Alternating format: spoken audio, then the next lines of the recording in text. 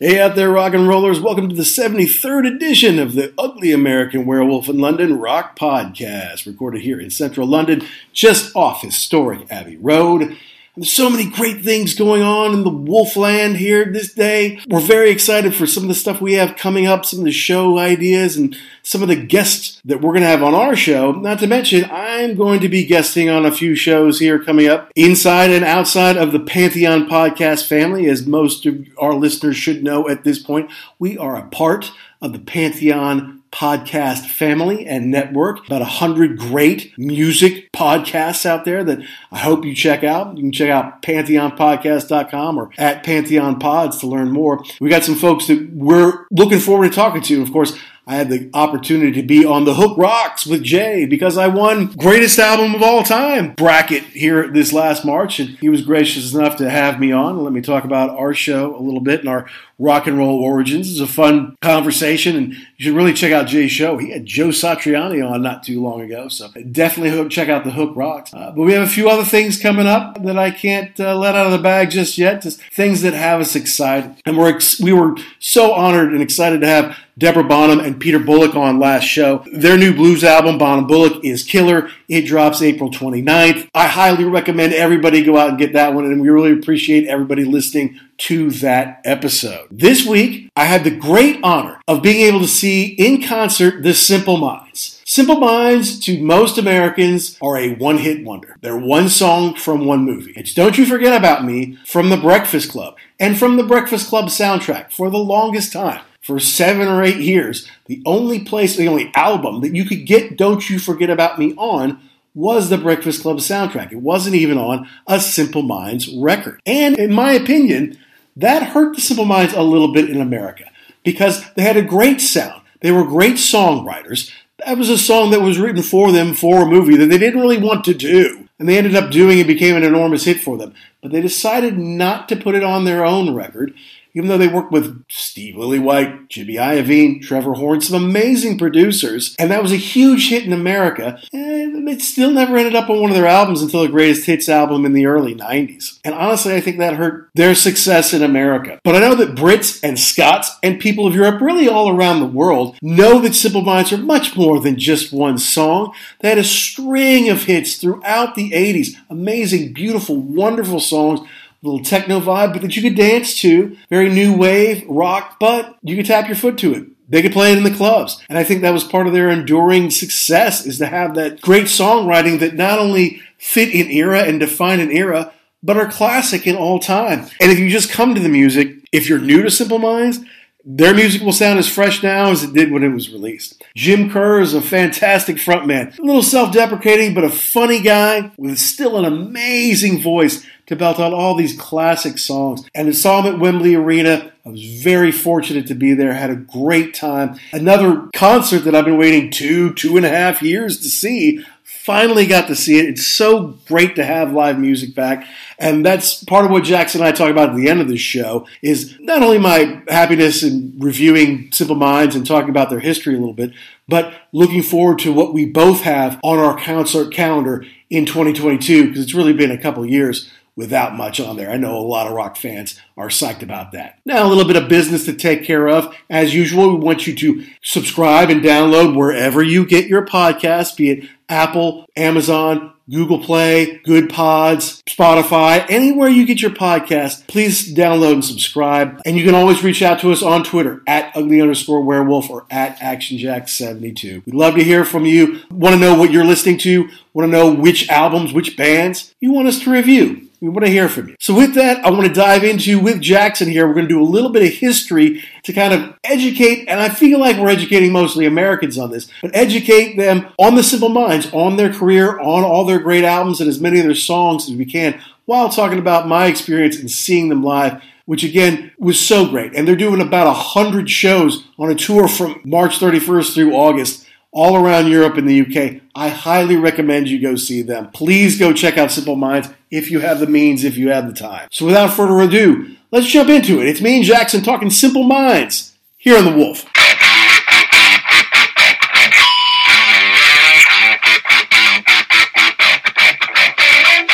But yes, it was fun to be in Sicily. But then in doing research, Yeah.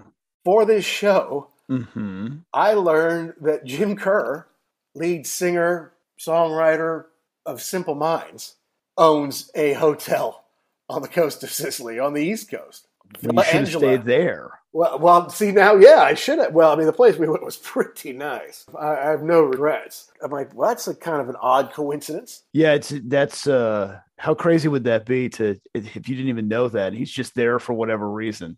Hey, what's going on? Great place, huh? I own it. All right. Wow. Cool. Yeah, in case the whole rock and roll thing doesn't work out after 4. Right, yeah, exactly. You can 60 million copies, 60 million records they've sold worldwide, Jackson. I didn't realize that until I did a little research, and because they kept talking about, blah, blah, blah. And we put out this record and we put out that record. Okay, so how many? 60 million is nothing to sneeze at. No, it's big time. And in America, you'll if people know anything by them, it's "Don't You Forget About Me" from the Breakfast Club. And everybody knows the song. Not everybody knows it's Simple Minds. Huge hit in America. I mean, number one mainstream rock. I mean, number one all over the place. And in an iconic, especially for our generation, this is an iconic movie. I mean, it's like, what would it be? It's like The Graduate. I don't know, for maybe the generation ahead of us, for our parents' generation or something like that. As far as touchstone at a point of life that spoke to everyone. Well, obviously not everyone. There weren't a lot of inner city kids in the picture. But for suburban America, which is exactly where you and I come from, I don't know, it was something that spoke to a whole generation and is, John Hughes' maybe finest work. Yes. And probably I was trying to think of what would be the big 3 80s hits that also came from big movies. It would be probably this. It would be Footloose from Footloose. Mm-hmm. And then I don't know. I mean, because there were a lot of songs that were big, but the movie was like, or there's songs that are from movies that you don't really remember. Like you watch the movie. Oh, okay. I remember that movie. That song was in there. But those two things, Don't You Forget About Me and The Breakfast Club, are synonymous. They go together. And I think it's in the movie more than once too. I think it's at the beginning and then it's definitely at the end when he's walking out and he puts his fist up and then they roll the credits and they hit the song again. Yeah, it was huge. Huge cultural touchstone in America. And we were just at about the right age. I mean, that came out right before you turned 13 years old, or you were already 13, and I was just about to be 13, right? So much does the world change once you become a teenager, So we were right there smack in the middle of it. But then I feel like, our generation got Simple Minds, us being just that teenage, that barrier right there, and then all the older kids did.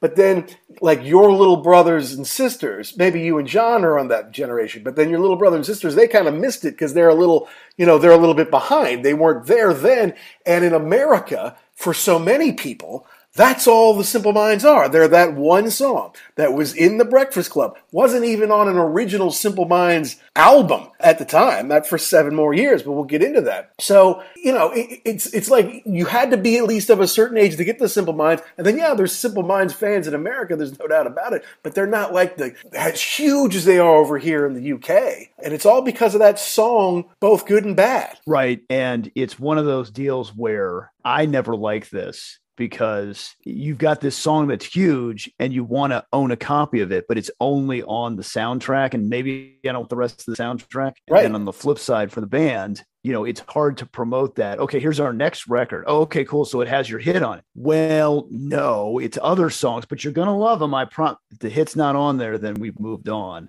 And to your point before, unfortunately in America, I mean, you've got maybe 4 or 5 years, and then the next group of people are around, the next, I don't want to say generation because that's not enough time, but like the next wave, I guess, of kids. And now, that's Breakfast Club. That's old. I want something new. I want the new thing that's coming out. So yeah, unfortunately, I think they kind of hit at the right time, but they didn't do it in a way that propelled their career forward in America. Well, all right. So look, the reason we are talking about this because I got to see them recently, their first night of the tour in London. They're doing like a pretty big tour. I mean, like all over Europe, and like a 4-month tour with not a ton of days off. They're really getting after it now. It was supposed to happen 2 years ago, right? I think I was supposed to see them in March of 2020, thinking, when I got over here, hey, let's see some bands who I might not get to see in America. When I saw they're doing their 40th anniversary tour, I'm like, cool, I know a few of their songs, and I bet there's a bunch more that are hits over here that I don't know in America. So it'd be a fun date night, Could take the She-Wolf, and it's not Iron Maiden or, something like that.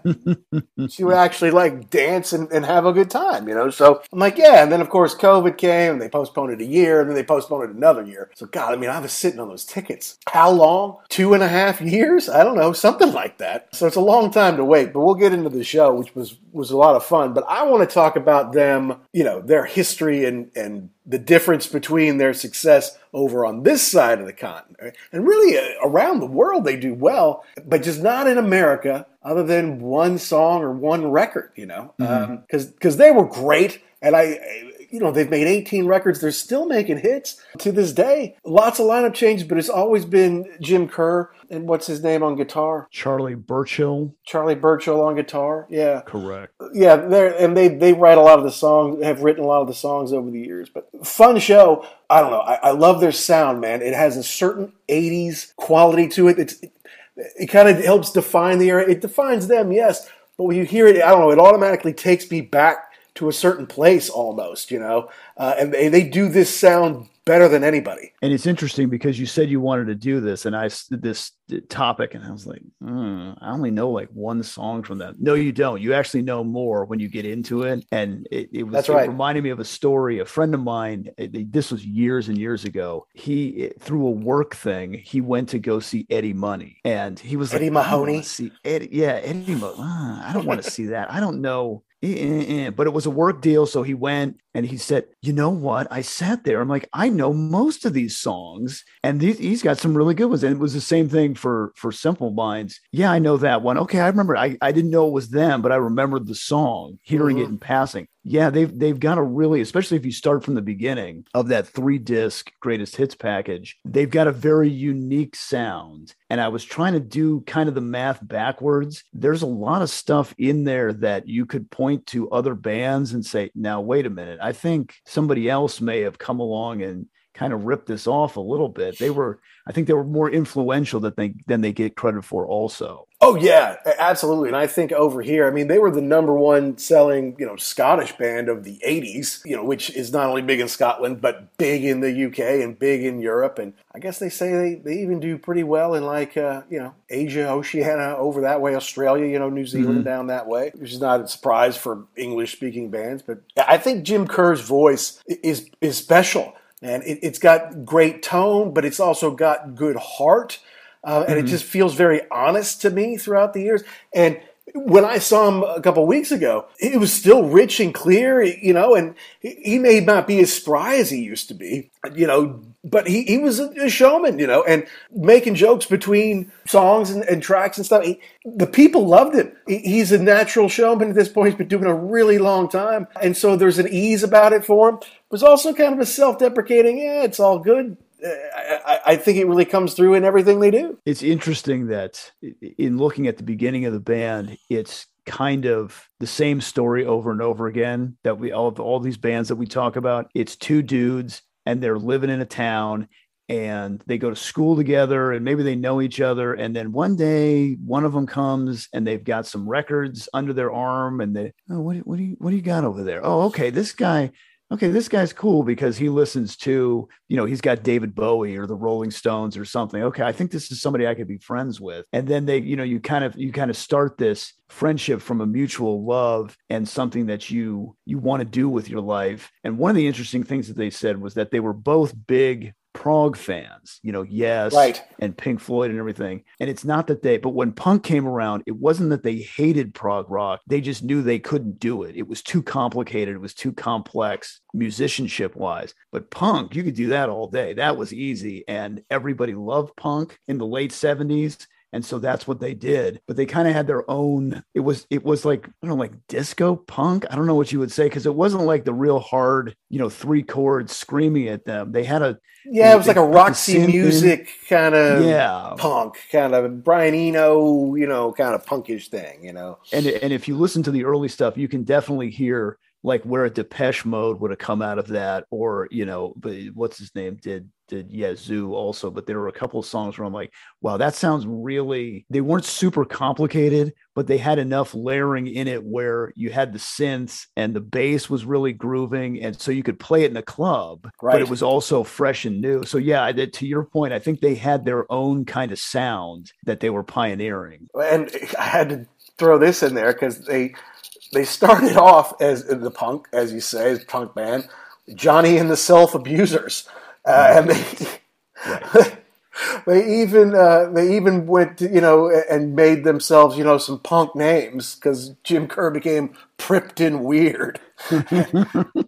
And Charlie Burchill was Charlie Argue.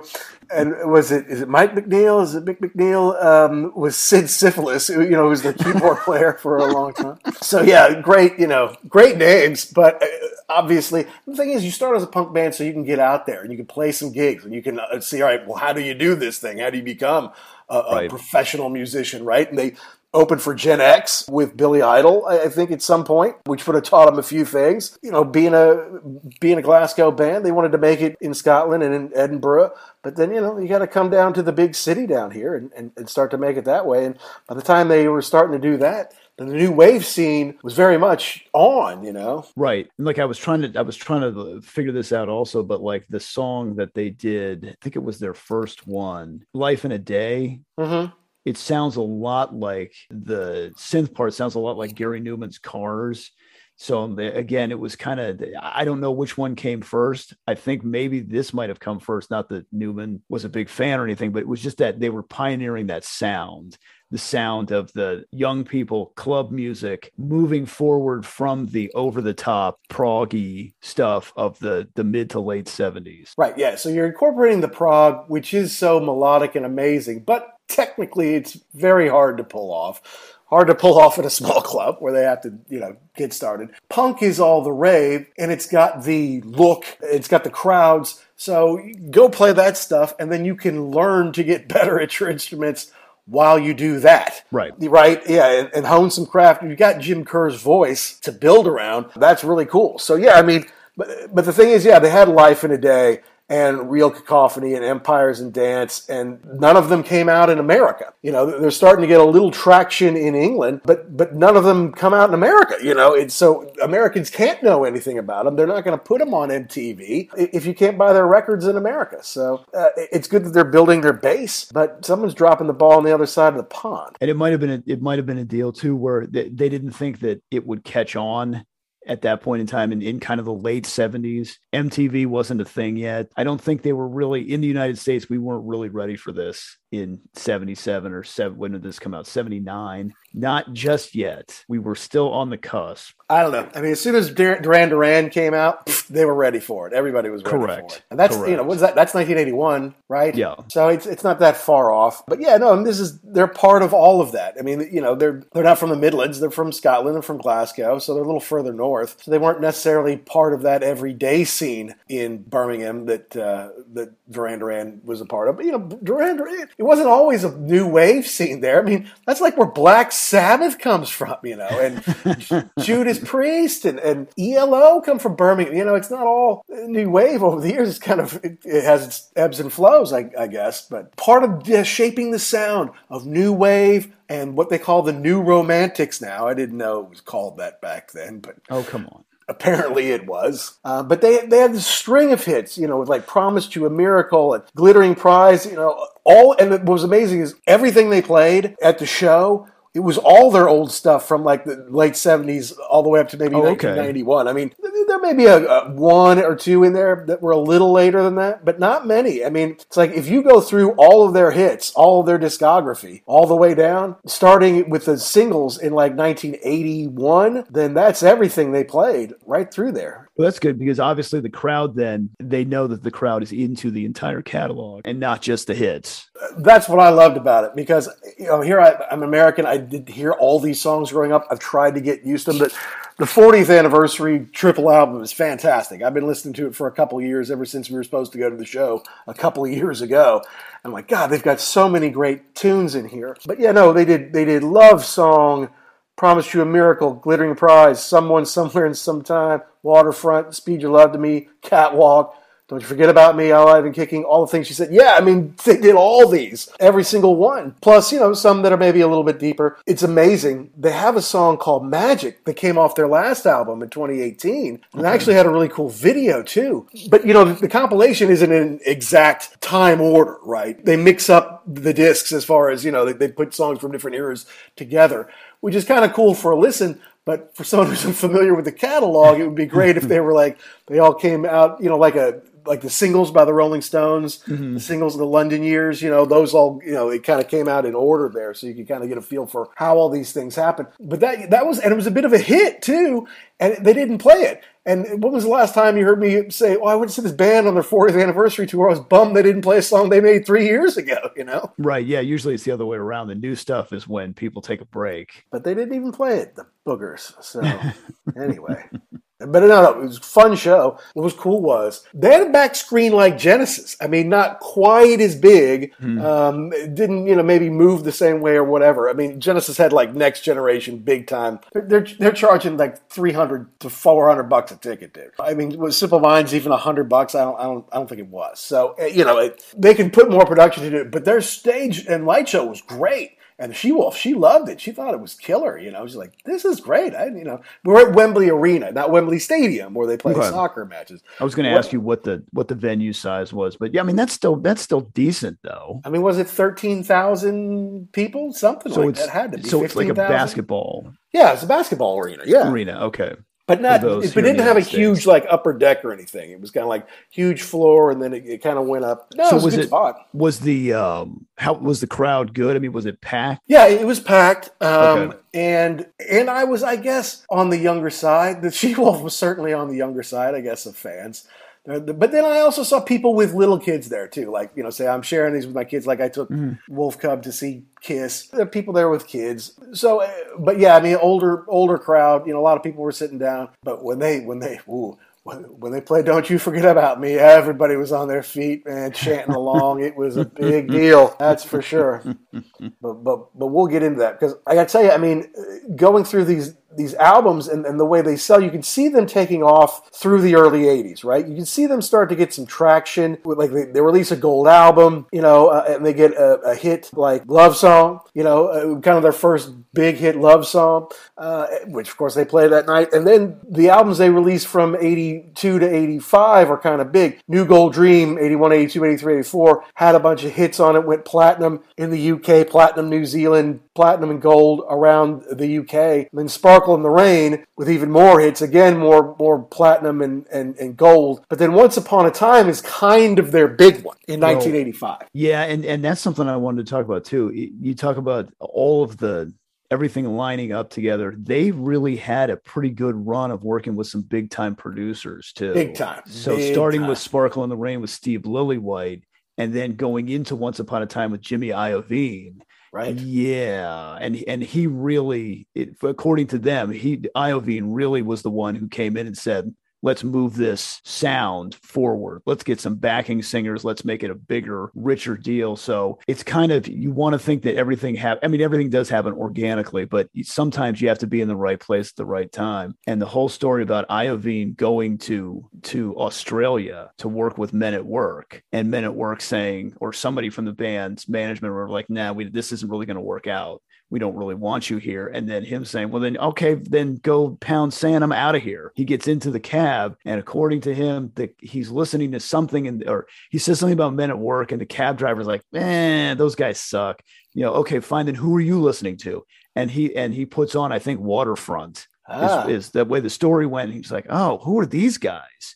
And then he sought them out, Simple Minds, the band to work with.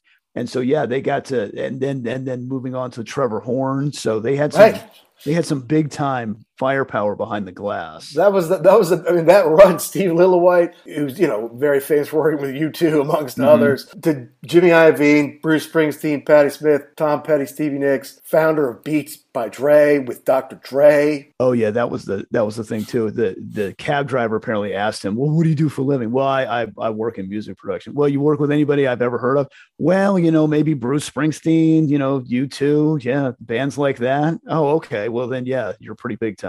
Yeah, no doubt about it. Yeah, just a couple of little bands like that. And Trevor Horn has had a huge career. Of course, he was in Yes, and then he produced Yes big albums. Correct. Also in the Buggles, as was Jeff Downs, who, of course, is a founding member of Asia. And that's how you work Asia into every show, folks. And we're back again to the Asia connection. Hi, I'm Deborah Bonham. And I am the Irish werewolf in England, Peter Bullock. And you're listening to the Ugly American Werewolf in London. And we're back. Yeah, but no, it was a big deal to get Jimmy Iovine on there. And so, all right, in early 1985 comes the Breakfast Club movie and the soundtrack. The song is a huge hit. Jimmy's producing Once Upon a Time with them, and it's got some hits on there. All the Things She Said is a kind of a big hit for them. That's a great song. I love that track so much. Great song. Alive and Kicking is probably the one that Americans know second best. Like, most people only know them for Don't You Forget About Me. But if you know two Simple Minds songs, Alive and Kicking is probably the second. Right. Yeah, I do. That was one that I remembered that song, but I forgot how great it was. And then I was watching All the Things She Said. The video is just fantastic. Jim's got this like power mullet from the 80s. Yes. He's got it's one of those where the image keeps going. It's like you're looking in the mirror, like there's more and more and more. He's got like a falcon or something on his wrist. It doesn't make it, but it's like art for art's sake. But what I love about that song is he uses the word perfect, but he drops into the brogue and he says perfect, and you're like, oh, that's right, these guys are from Scotland. Yes. Yeah, I love that when every once in a while there's a word or two that drops out. But yeah, that I think, in the United States, that was their big moment in the sun. And I guess that song, Don't You Forget About Me, was written for the movie. And then they were looking for someone to record it. Right. So that is right. So the writer, Keith Forsey and Steve Schiff. Steve Schiff was the guitar player. But Keith Forsey had written a lot of songs for the soundtrack, and he wanted somebody to do it. And he offered it to Billy Idol, who said no. Offered it to Brian Ferry, and I could see that. Yeah. And he said no. I think they even offered it to the dude who used to be the lead singer of The Fix. What's his name? Cy Curnin. Cy Curnin, yeah. Yeah. I give it to him. He thought, apparently the record company thought Corey Hart of I Wear My Sunglasses at Night fame would be good. Forsey said no. I could see that. I mean, he was a big deal at that point in time. Maybe you could get a little heat behind this. I don't think it would have worked, but I could see the thinking there. Well, yeah, no, exactly. Who knows who could do justice to a song? Sometimes you think you know, sometimes you don't. You never can tell. But they didn't want to do it because they're like, well, look, we do Simple Minds songs. We write our own songs. It's not like we're some pop thing, who needs somebody to write songs for them.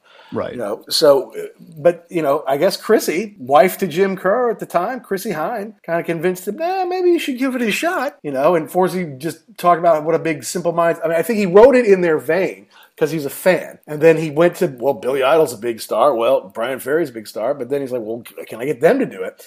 And they still didn't really want to do it, apparently. It was kind of like Quiet Riot. It's kind of like Quiet Riot with Come On, Feel the Noise. The producers wanted to do it. They're like, no, we don't want to do it. We don't like that. Noddy Holder doesn't sound like me. So it's like, let's just go. We'll record it. We'll do a bad job and we'll forget about it. And I think that was kind of Simple Minds too. Like, all right, let's just get it over with. And then they realized, well, we might have done something pretty good here. But huge hit in America. As you say, you could only get it on the Breakfast Club soundtrack. You could buy the single, but you couldn't get it on an LP. And then this Once Upon a Time record comes out, produced by Jimmy Iovine, and it's got All the Things She Said on it. It's got Alive and Kicking on it. It's got Sanctify Yourself, which has been not only a huge hit for them, but it's the way they've closed their shows for decades. It was amazing live. It was so cool. It's just a very upbeat, uplifting kind of way to to bring it all together. It's funny because they were talking about, the interview was probably, at this point, it was probably 7 or 8 years ago now, but when they were talking about Don't You Forget About Me, they refer to it as the Black Hit from Space, which is an old Human League song. It was just kind of like it fell in their lap. They didn't write it. They didn't really, it just, the everything lined up together, and it's their biggest hit. But I think even to this day, they're kind of like, yeah, we did it, but again, not really one of our songs. Right. We didn't write it. And you can see how much thought and kind of personal experience they put in the rest of their stuff. Sure. I could see how this would kind of be the outlier. Absolutely right. No, you're spot on there. But if this album also included Don't You Forget About Me, this album would have been huge in America and bigger around the world for that matter. I think it's still sold very well. We're talking, double platinum in Canada and gold in the U.S., which I think is their biggest U.S. Award today. Triple platinum in the U.K. and then platinum and gold all over the place. Big sellers, sold in the millions, but it would have sold millions more. And I don't know, it's hard to say, well, if they've sold 61 million, would it mean they would have sold 63 or 64 or 65 million? Who can say? Who knows? Or does it mean they would have sold 80 million? I don't know. Yeah, because I kind of think there were a lot of people back in, so when was that, 1985, that probably picked that record up expecting it to be on there. And looked at it, looked through the tracks, it wasn't, and maybe put it back in the bin and said, I'll spend my money somewhere else. You could be right about that in America. Yeah. Now, look, those other songs that I mentioned, they were hits over here. They're hits in Europe. They're hits around the world. So they could do a big tour and they could, be huge rock stars, just not that big in America, which is just kind of too bad, at least for Americans. Maybe not for them necessarily.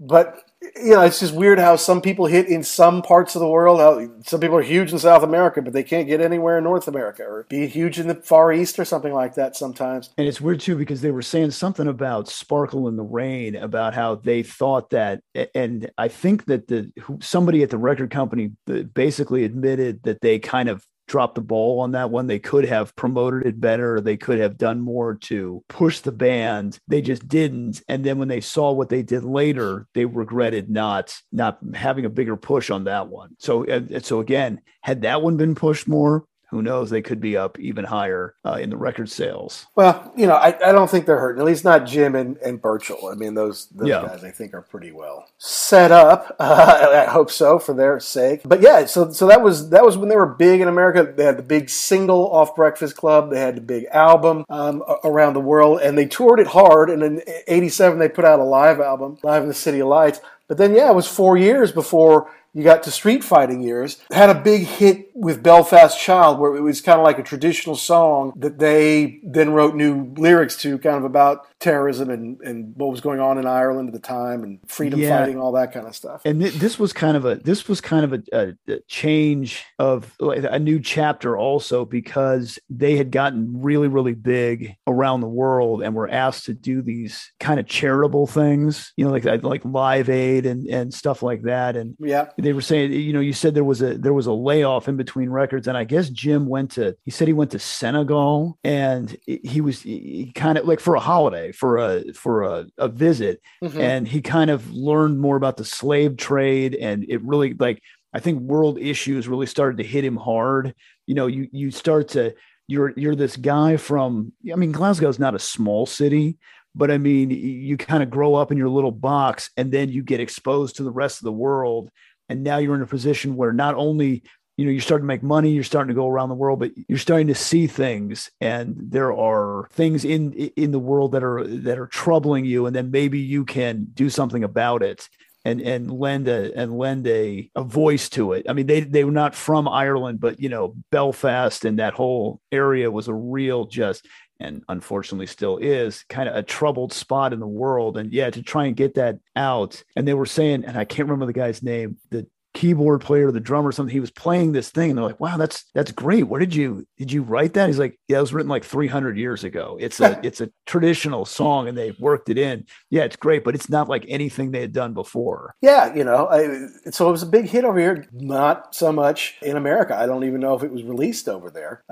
If it was, it didn't go anywhere. Whereas in Europe and in England and Ireland, big hit for them. So when we think of them as like, okay, even if you do the Breakfast Club song and then you got into the Once Upon a Time album, you didn't hear from them for a long time, and then the next album didn't really scratch anywhere.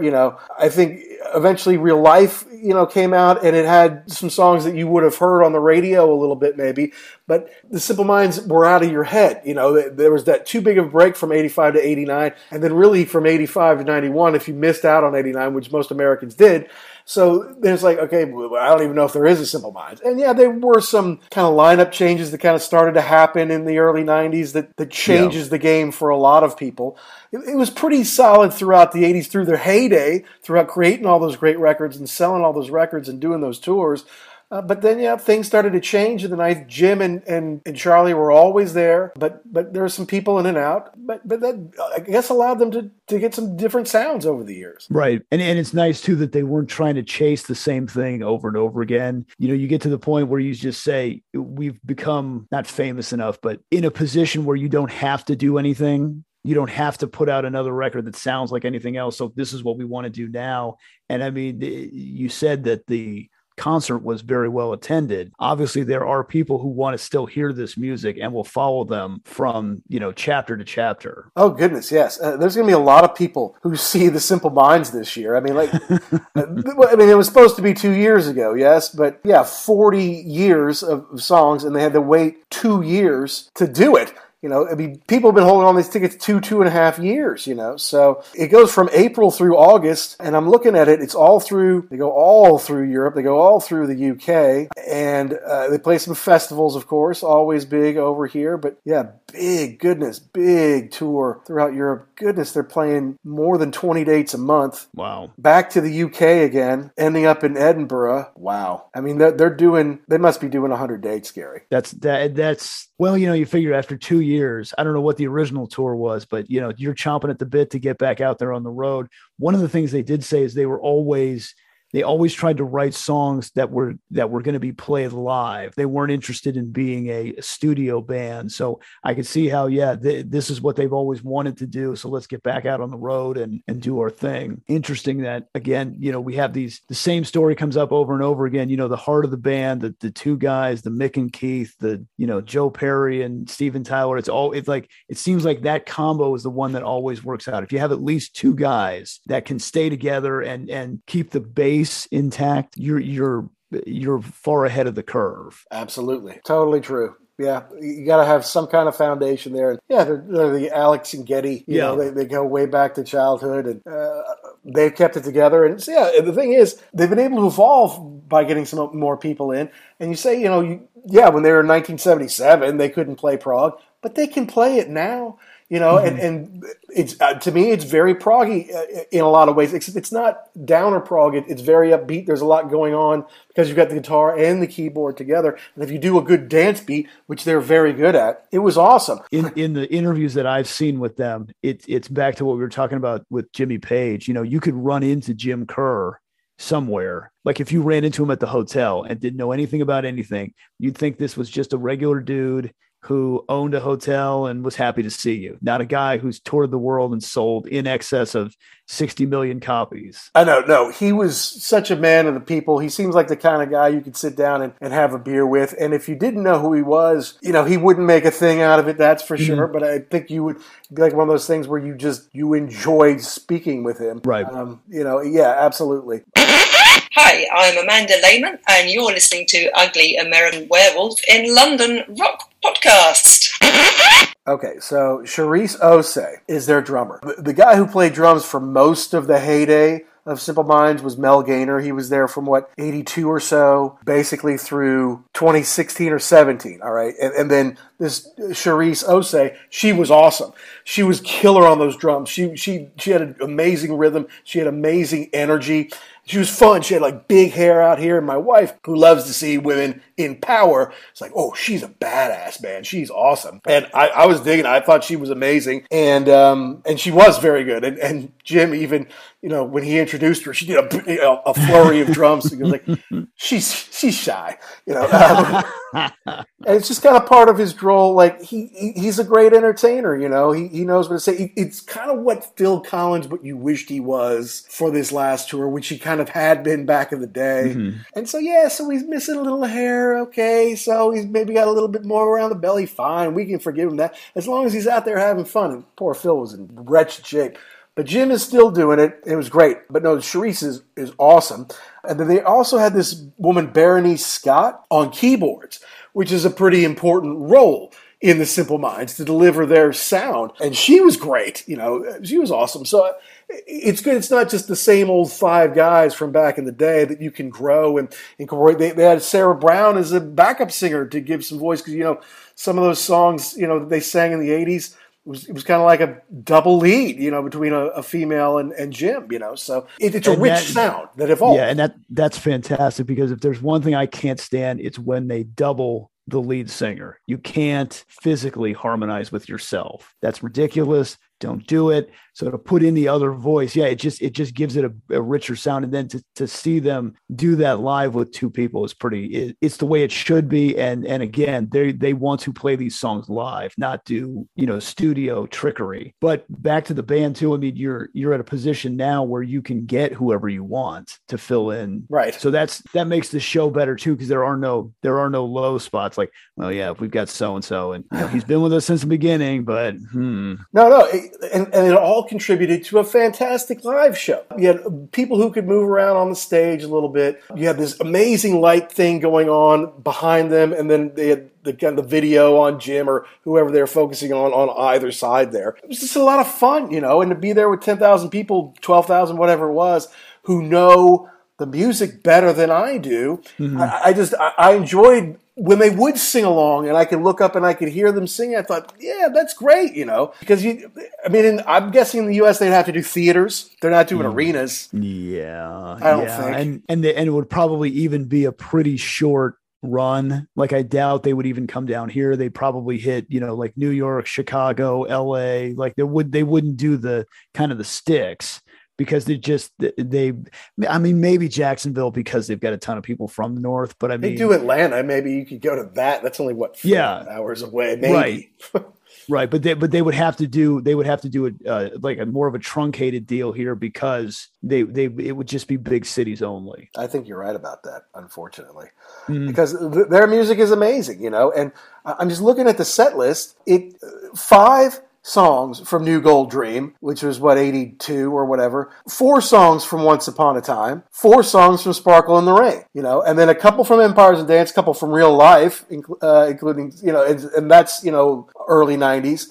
Sons and Fascination is an old one. Street Fighting Years is 1980s with Trevor Horn, plus the Breakfast Club song. I mean, if they did 26 songs, 23 of them were from 1989 or before that, or maybe 24, something like that. You throw in Belfast Child and Let It All Come Down, we're talking about mostly the whole set there, So they know, I guess, where their bread is buttered, but I mean, they had this huge chart success over here in other places of the world that we as Americans missed out on. Right. And it's too bad because that's the way the music business goes. You stop for a minute and the world passes you by and it's all what they can push on the radio and sell copies. And now it's nice because you can get there's more access to stuff like this. So you can go to Spotify and listen to whatever you want to listen to. So you don't get to miss out. But I'm glad that they're still performing. I'm glad they had a great turnout. I mean, after 2 years, who knows? People could have been like, you know what? Forget it. I don't want to do this. Just give me my money back. Right. But the fact that they showed up and then the crowd was into it, there's nothing worse than when you go to a show and just, it's lackluster. Mm-hmm. People, they're like, we're here, but whatever. Yeah. To get in there and it gives you more, even the songs that you maybe aren't super familiar with or super into, if the crowd is, you're like, oh, okay, if everybody else likes this song, I'll give this a whirl. And, you have a better appreciation for those songs. Absolutely. It was fun, man. It's good to be back. I mean, when was the last time I was at a place that big to see a show? It was almost 3 years ago. It was summer that I took the Wolf Cub to see Kiss. Where was that? That was at the O2. Okay. And I took them to see The Who at Wembley Stadium, not arena, but stadium. That is outdoors. So, and of course, we saw Genesis at the O2 here recently. So I guess, and then those two within a week of each other after waiting collectively for 5 years for those two shows. Just waiting and waiting. But it was good. It was good to be able to commune again. And everybody was pretty chill. Like I said, it was kind of an older crowd. I was median to younger for the crowd. But there were people standing up dancing. There were people having fun and singing along. And it's just good to hear them singing songs. Even though if I didn't even know them that well, I'm like, that's great. Right. Yeah. It definitely helps you give it, you have more of an appreciation for it if the crowd's into it. And then who knows, maybe you go back and you say, okay, I wasn't a big fan of whatever the song, let me listen to it a couple more times on my own and get into it a little more. And they're always going to play something that you don't know that well. Sure. So, have a listen. I mean, it's great when you know every single song on the set list. And obviously, if I go see the Stones and they're only going to play 20 songs, well, yeah, I'm going to know every single song they do. They could play 200 songs and I'm going to know every single song they do. But a band like this, where I only knew 4 or 5 songs at all before 2 years ago, really. Obviously, I've gotten to know them over the last couple of years, thanks to, as soon as the pandemic hit, Jackson, and we couldn't go anywhere, and I had tickets to 12 different concerts that were all getting canceled or postponed, I just started to, buy DVDs and to buy albums of them. So I'm like, okay, so when it got to that date, okay, this is when we were supposed to go see Yes. So tonight I'm going to watch, Yes, 35 on Yes. Exactly, because you couldn't go anywhere in 2020. I mean, we were in serious lockdown over here. Yeah. Certainly concerts were all banned and stuff like that. And it was late 2021 where some started to come back. I got to see Steve Hackett and in the theater, which is where I'm going to see Sting the night after tomorrow. And then, finally the O2 came back. In the fall, they did the arena tour around England. It's just they couldn't do the last 4 because Rutherford got the virus. Right. So, so they had to postpone it again at the end of their European tour. But so that, it's just nice to be able to start to go back to these things. And I'm just looking at my stuff coming up here, looking forward to in 1 week, in 1 week's time, I get to see Noel Gallagher live and Yes, 50th anniversary of Close to the Edge at Royal Albert Hall and Rolling Stones in Hyde Park. That's 1 week of my life in June. That was a little strange because when I was there, they had big posters up for that, the Hyde Park show. Yeah. Do they need to advertise this or this? I'm probably sure this is pretty much already sold out. Well, no, I mean, it's one of those things. They have different levels in the Hyde Park. The area they use on the east side there is huge.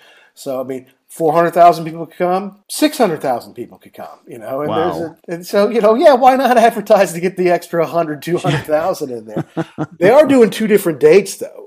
Okay. They do the 25th of June and they do something like the 3rd of July or 5th of July or something like that. And plus I get to see Jeff Beck at Royal Albert Hall, in the 4th row or something sick like that. Oh, that'll be cool. So yeah, can't wait. Good to have live music back. And you were supposed to see Steve Hackett, but I guess it didn't work out. Well, I think if I'm going back through it, I think that the original date was, I think, in March that they were going to do it, and there was something that was up, and then it sold out really quick. So, I mean, good for him. Maybe the place was a little too small for him if it sold out that quick. Yeah, so that just didn't work out. But then, like we talked about, I've got the Cult coming up on Saturday down in Orlando, and that's going to be huge.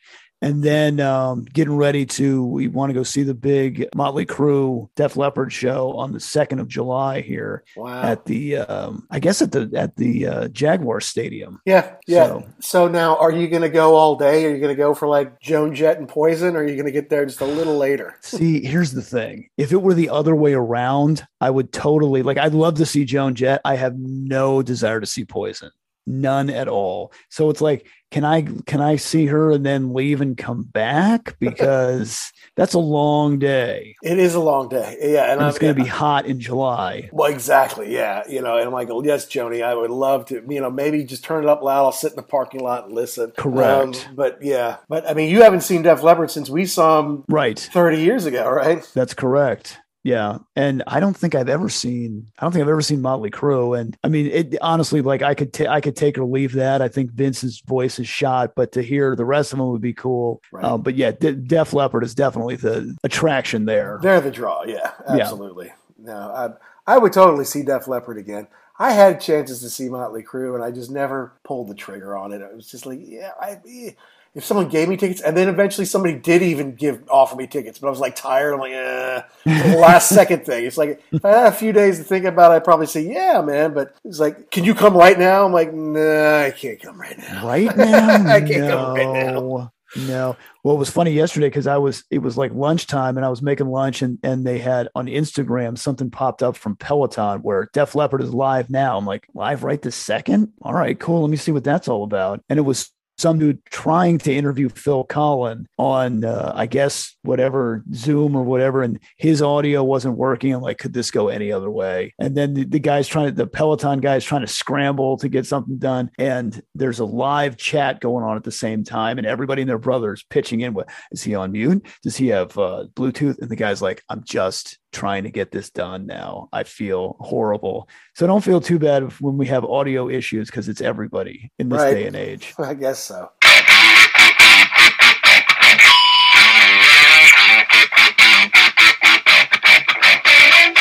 Well, that wraps up episode number 73 of the Ugly American Werewolf in London Rock podcast, folks. And I hope you enjoyed the journey that I had and that we took talking about Simple Minds today. Simple Minds is a great band, an iconic band, a band whose sound kind of defined an era, kind of early to mid, all the way through the 80s, really. Part of New Wave, part of the new British invasion, part of the soundtrack on MTV back in the day. If you only know one song, and I'm talking to Americans primarily here, but if you only know Don't You Forget About Me, you're missing so much of Simple Minds. And it's almost insulting in some ways just because that wasn't their song. They didn't write it. It's kind of written for them, but it could have been a Brian Ferry song. It could have been a Billy Idol song. But they did it in an amazing way. Number one hit in America and inextricably linked to The Breakfast Club, which may not be a big deal over here in Europe or in England. But in America, in the 80s, for suburbanites like me, like Jackson, like tens of millions of children who now are grown adults, that movie was a touchstone, okay? That defined us as a generation, that movie. And that song, which ran at the beginning and closing credits, is essential to the storytelling, is essential to that movie. But that's not their only song, folks. As British people will tell you, as people around the world will tell you, they have dozens of hit songs. And I was so fortunate to see all of them in Wembley Arena with about 12,000 other folks on March 31st here. The first night of their tour, kicking it off in London, which has got to have about 100 dates all over Europe and back in the UK again later this summer. So if you have the ability, I highly, highly, highly recommend that you go see the Simple Minds on their 40th anniversary tour. Charlie Burchill and Jim Kerr are in fine form, and the rest of their band, top notch. The stage show is amazing, and if you don't already know the songs, just do yourself a favor. Get that 40th anniversary triple CD, or at least listen to it. You will love a lot of those songs, and you'll know more than you realize you do. And again, I'm talking to Americans. The Brits, the Scottish, they know all about the Simple Minds. They've had hits for decades over here. I'm talking to Americans who are guilty of thinking they're a one-hit wonder, or maybe, Alive and Kicking, but they're extraordinary songwriters. They have a great sound, very new wave from the 80s, also a little proggy, but it's also indefinable. It's really just who they are, and I loved it. I was very happy to be a part of the show that night, and I wish them all the great success on the tour going forward. Now, as usual, did we get something right? Did we get something wrong? Did we miss the point? Did we leave out your favorite part? You have to let us know. Tweet us at ugly_werewolf or at actionjack72. You can DM us. Let us know the bands, the records, the concerts, the DVDs, the rock properties you want us to talk about. And please make sure to download or subscribe wherever you like to get your podcasts, whether it's Apple Podcasts, iTunes, Google Podcasts, Google Play has been good to us lately. Go to YouTube and catch us. Good Pods has been great to us. We love ending up in the top 10 on their top 10 list. That's fun. And check out the rest of the rock shows on the Pantheon Podcast family. We are very proud to be part of Pantheon. We do this a little bit more than a month on Pantheon now, and we're having a lot of fun. We've got a lot of exciting things coming up. with other members of the Pantheon Podcast family. So you can check out pantheonpodcast.com or at Pantheon Pods to learn more about all the other great shows that we love and are now affiliated with. And please, if you're thinking about it, give us a 5-star review or a positive review wherever you get your podcast. It just helps us find more listeners like you, helps us grow the show. And if you send it to us, hey man, we might just read it on the show. Now, once again, next week, we've got so many great things going on. We got a few things up in the air. I can't even tell you what's coming next week. You're just going to have to subscribe and download to find out. Our shows come out Thursday morning in the UK and in Central Europe, very late at night on Wednesday in America. We thank all of our listeners out there. And as usual, for all you folks all around the world, until next time, be cool and stay safe.